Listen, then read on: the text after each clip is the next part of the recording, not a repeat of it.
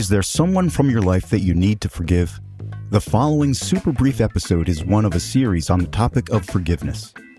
In each show, Dr. Alexandra asks just one question of Dr. Robert Enright, Ph.D., internationally renowned expert on the science and psychology of forgiveness. Should I forgive immediately, or should I take some time first? We definitely should never be pressured into forgiving because others think it's a good idea. Forgiveness comes from the one who was injured. One of my books is called Forgiveness is a Choice. Mm-hmm. And the reason I entitled it that way is to make sure that the person realizes they're not under some kind of grave obligation because others are hovering over that person to forgive. It has to come willingly from the heart of the one who was injured. And I find that quick forgiveness is usually not realistic for most of us. We need a period of legitimate, healthy anger before we go on to the forgiveness path. And here's what I mean by healthy anger. In healthy anger, we have a sense of right and wrong. We have a sense of our own dignity and the dignity of others. And when we have been treated unjustly in some way by others, there's a tendency to say, I'm not happy about this. I'm angry about this because you are not respecting me, and I am a person of respect, as you are a person of respect. And I'm saying this out of respect for you, but I'm angry. And that's healthy. See, it shows there is a sense of dignity and respect within the person who has been treated unjustly. But it's going to now take time to go ahead with the decision to forgive because you need that period of anger.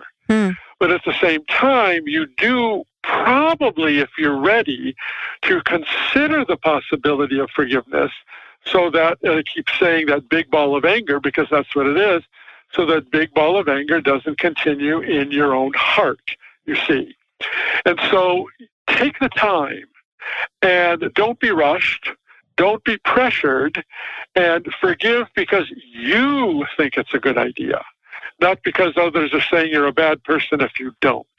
Mm-hmm. There are exceptions to this idea of quick forgiveness. One classic example is by Corrie ten Boom, B-O-O-M.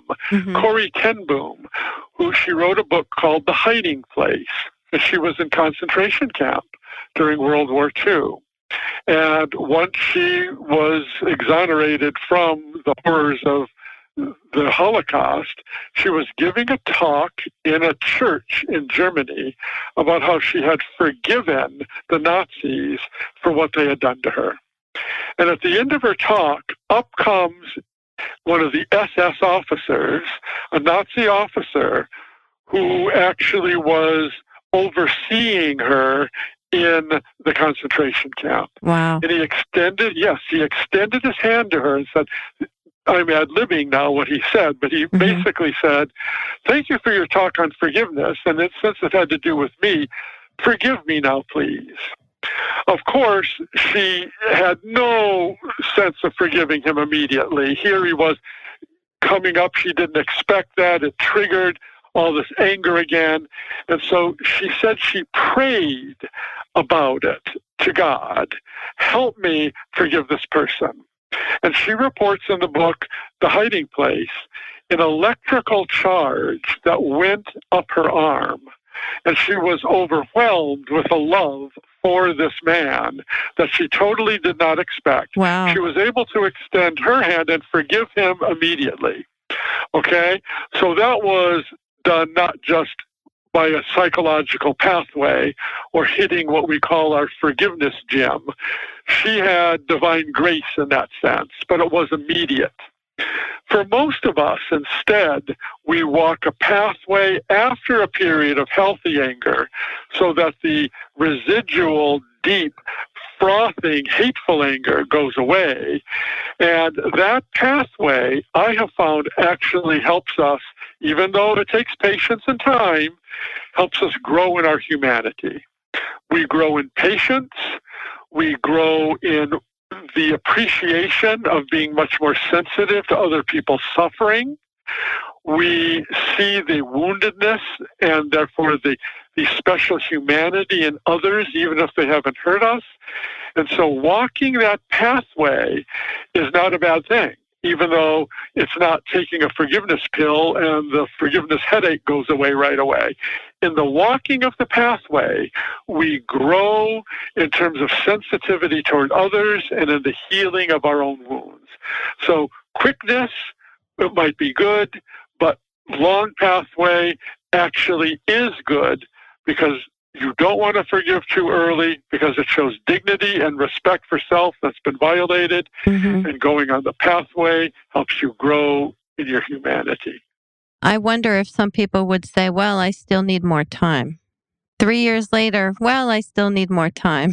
That's right. And I would say no problem, but keep this in mind. Mm-hmm. When you are on the forgiveness pathway, usually people start seeing some little improvement after a while, maybe a couple of months, 2 months, 3 months or more. Mm-hmm. And eventually, when you get to the point and say, yes, I really have forgiven. I've given good things to this person, even if it's at a distance. I've gotten rid of a lot of my resentment, and I know I've been treated unjustly, and I'm not excusing what the person did, and I'm doing pretty well. There still can be anger, but you are now in control of that anger rather than the other having power over you. And so that's very important to keep in mind that you have now established your own integrity in a healthy psychological sense. But we're all imperfect human beings. The late Lewis Smedes, S-M-E-D-E-S, in 1984, mm-hmm. published a book called Forgive and Forget. And he said we're all imperfect forgivers. And so eventually, over years, you might have a dream about the person or meet the person or someone says something about the person and you feel anger welling up again. Probably the anger isn't as intense as it was when you started forgiving. You also have been on the forgiveness pathway and you know it. So you can start on the pathway more quickly and be brought lower in that forgiveness where it gets lower. There's less of it. Mm-hmm. And it happens more deeply, more efficiently, and more quickly. And in another year, it might happen again. So sometimes we have to be working on forgiveness for the rest of our life, but the load is lightened. You know how to do it, and you're doing it while you are in control of your anger, which makes all the difference. Thank you. And listeners can go to internationalforgiveness.com for books and resources on how to do this, how to forgive. Would you like to be sent an article on how to forgive when someone has been unfaithful? Email Dr. Alexandra at psychologyamerica.com. That's Dr. Alexandra at psychologyamerica.com. And in the subject line, write Forgiveness Article. Finally, Dr. Alexandra creates this show with love during her volunteer time. To support the production costs of the show, please consider buying her a $3 coffee at buymeacoffee.com/Dr. Alexandra. You can also show your support and encouragement at no cost by going on iTunes and leaving Psychology America with Dr. Alexandra a great rating.